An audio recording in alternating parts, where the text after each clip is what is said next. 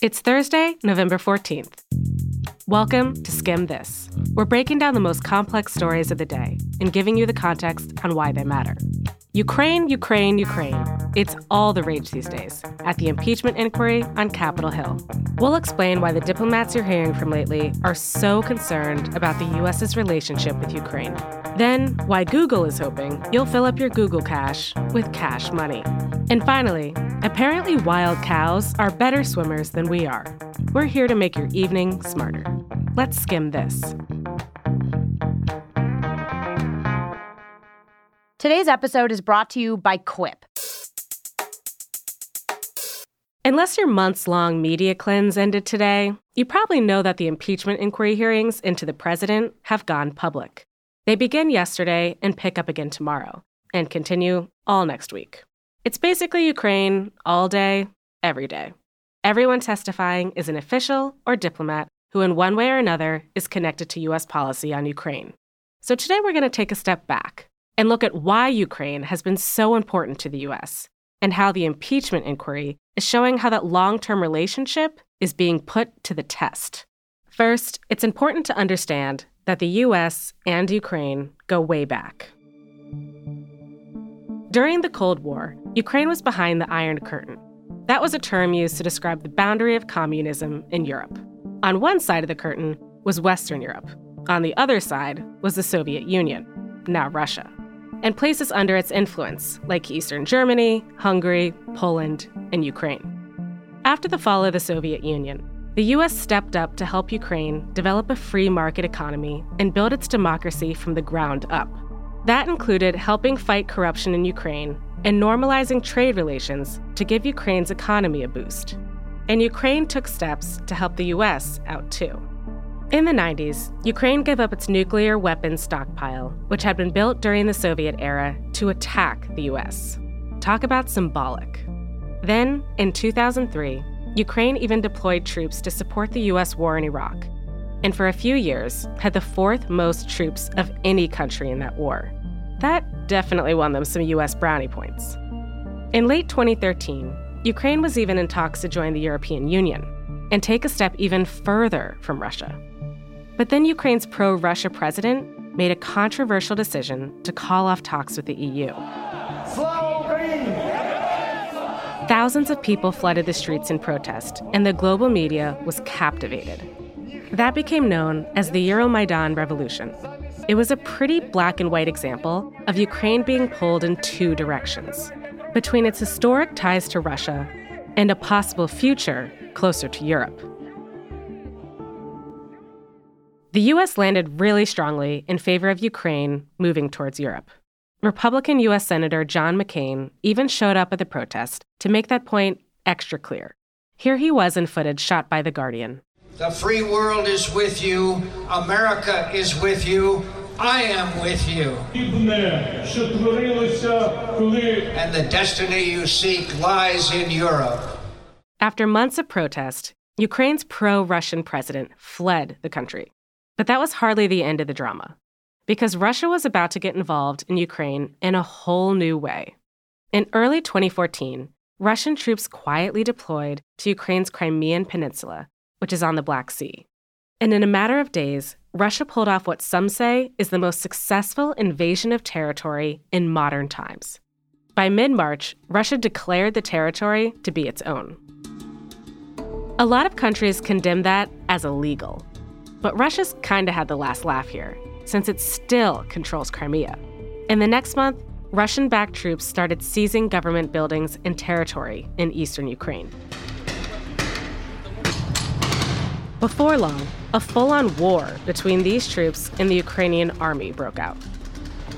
Russia's invasion of Ukraine caused people to start wondering what Russian President Vladimir Putin might do next, and who else might be at risk. To push back against Russia, the U.S. and its partners in Europe did a few things. First, they poured billions of dollars of economic and security aid into Ukraine.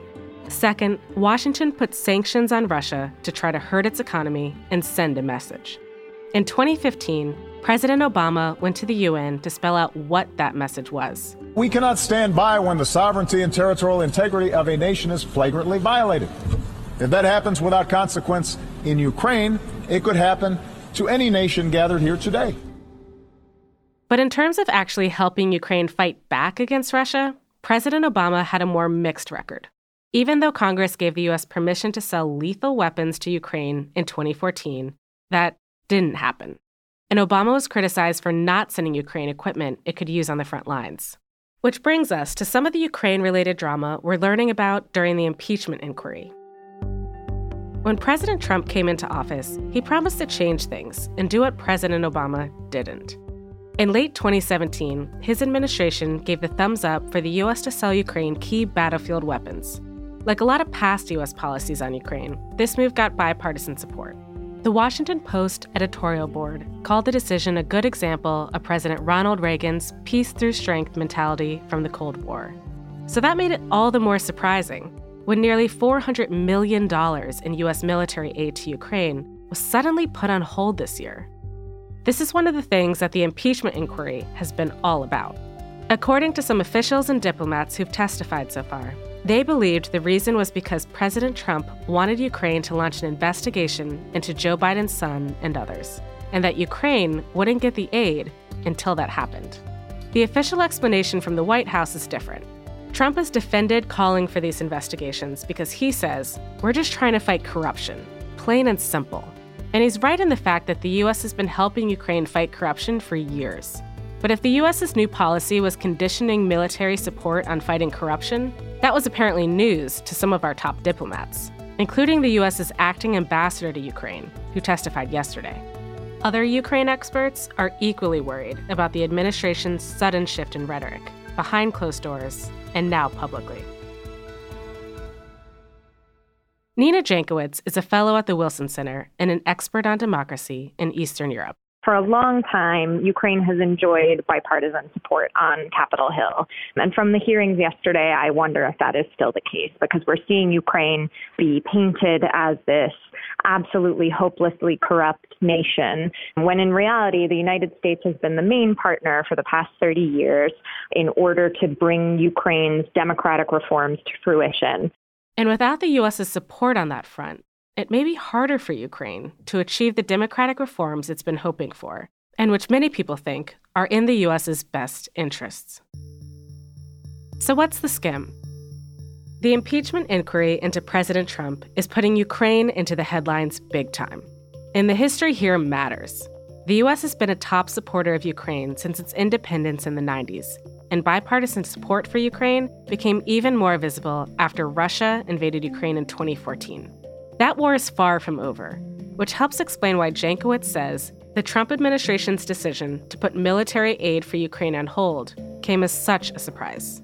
13,000 people have died because they want a right to self-determination, territorial integrity, sovereignty, and the right to live their lives in dignity and have their voices be heard by their government. I can't think of anything more American than that. One person who may be able to shed more light on the shifting dynamics in the U.S.-Ukraine relationship is Marie Yovanovitch. She's the former U.S. ambassador to Ukraine, who was reportedly called back from her post earlier this year by the Trump administration for political reasons. And she's the next witness being called to testify at the impeachment inquiry. You can catch her on C-SPAN tomorrow morning, bright and early, at 9 a.m. Eastern. TGIF. Coming up, why Google wants to get even more involved in all aspects of your life. That's next. We could all use help with better dental habits. That means brushing for 2 minutes twice a day and flossing regularly, no matter what brand you use. Enter Quip. Quip makes good habits simple, starting with an electric toothbrush, refillable floss, and anti-cavity toothpaste. And if you go to getquip.com/skimthis right now, you'll get your first refill free. That's your first refill free at getquip.com/skimthis, spelled GETQUIP.com/skimthis. Quip, the good habits company. It's Skim Money Thursday, where we look at some of the big headlines of the week and explain how they could affect your wallet.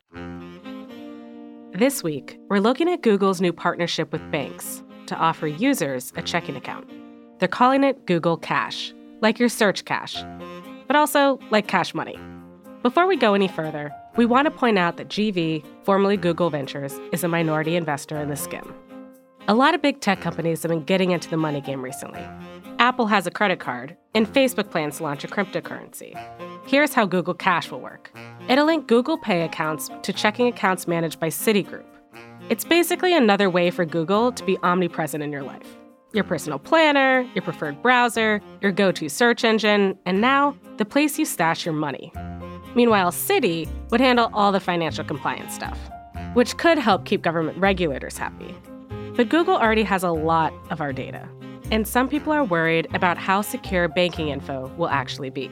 The company says it won't sell your financial info, but it hasn't said it won't use its inside look at your spending habits to improve its ad targeting. And if you're worried about money, the convenience of Google Cash might make spending your money a bit too easy, because money is still money, even with a Google logo. To learn more about how Google Cash affects your wallet, head on over to theskim.com/money.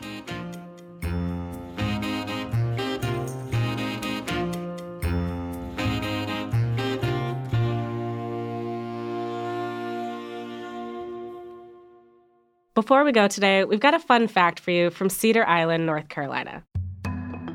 If you've ever visited the island, you may have spotted a wild horse or a cow grazing the land. But after Hurricane Dorian hit in September, many of the wild horses on the island, as well as the cows, were believed to have drowned and died. Now locals say some of these wild cows have been found alive, miles away, at a national park in the Outer Banks. Officials say they think the cows swam there from Cedar Island during the hurricane and were laying low until someone spotted them. Now they're safe and sound. 3 cheers for the cows. And that's all for Skim This. Thanks again for listening, and be sure to hit subscribe and rate and review us wherever you get your podcasts. If you want to add the Skim to your morning routine, you can sign up for our free newsletter, The Daily Skim, right on our website at theskim.com. It's everything you need to know to start your day, right in your inbox.